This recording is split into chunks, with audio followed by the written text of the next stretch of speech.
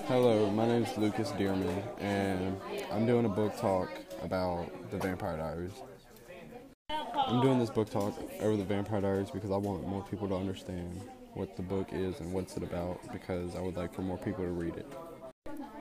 A summary about Vampire Diaries is a girl named Elena was living her normal life, and she met these two brothers that happen to be vampires that are around 160 years old, and throughout the story they protect her from other vampires and werewolves.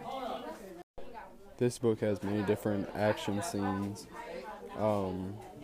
sad, emotional scenes, and parts like that, so I feel like there will be a lot of people that would like to read it. If you're not really into supernatural movies or characters and things like that, then this probably wouldn't be the book for you, but if you do enjoy supernatural things, then I feel like you would love it. That's pretty much all I have to say, so thank you.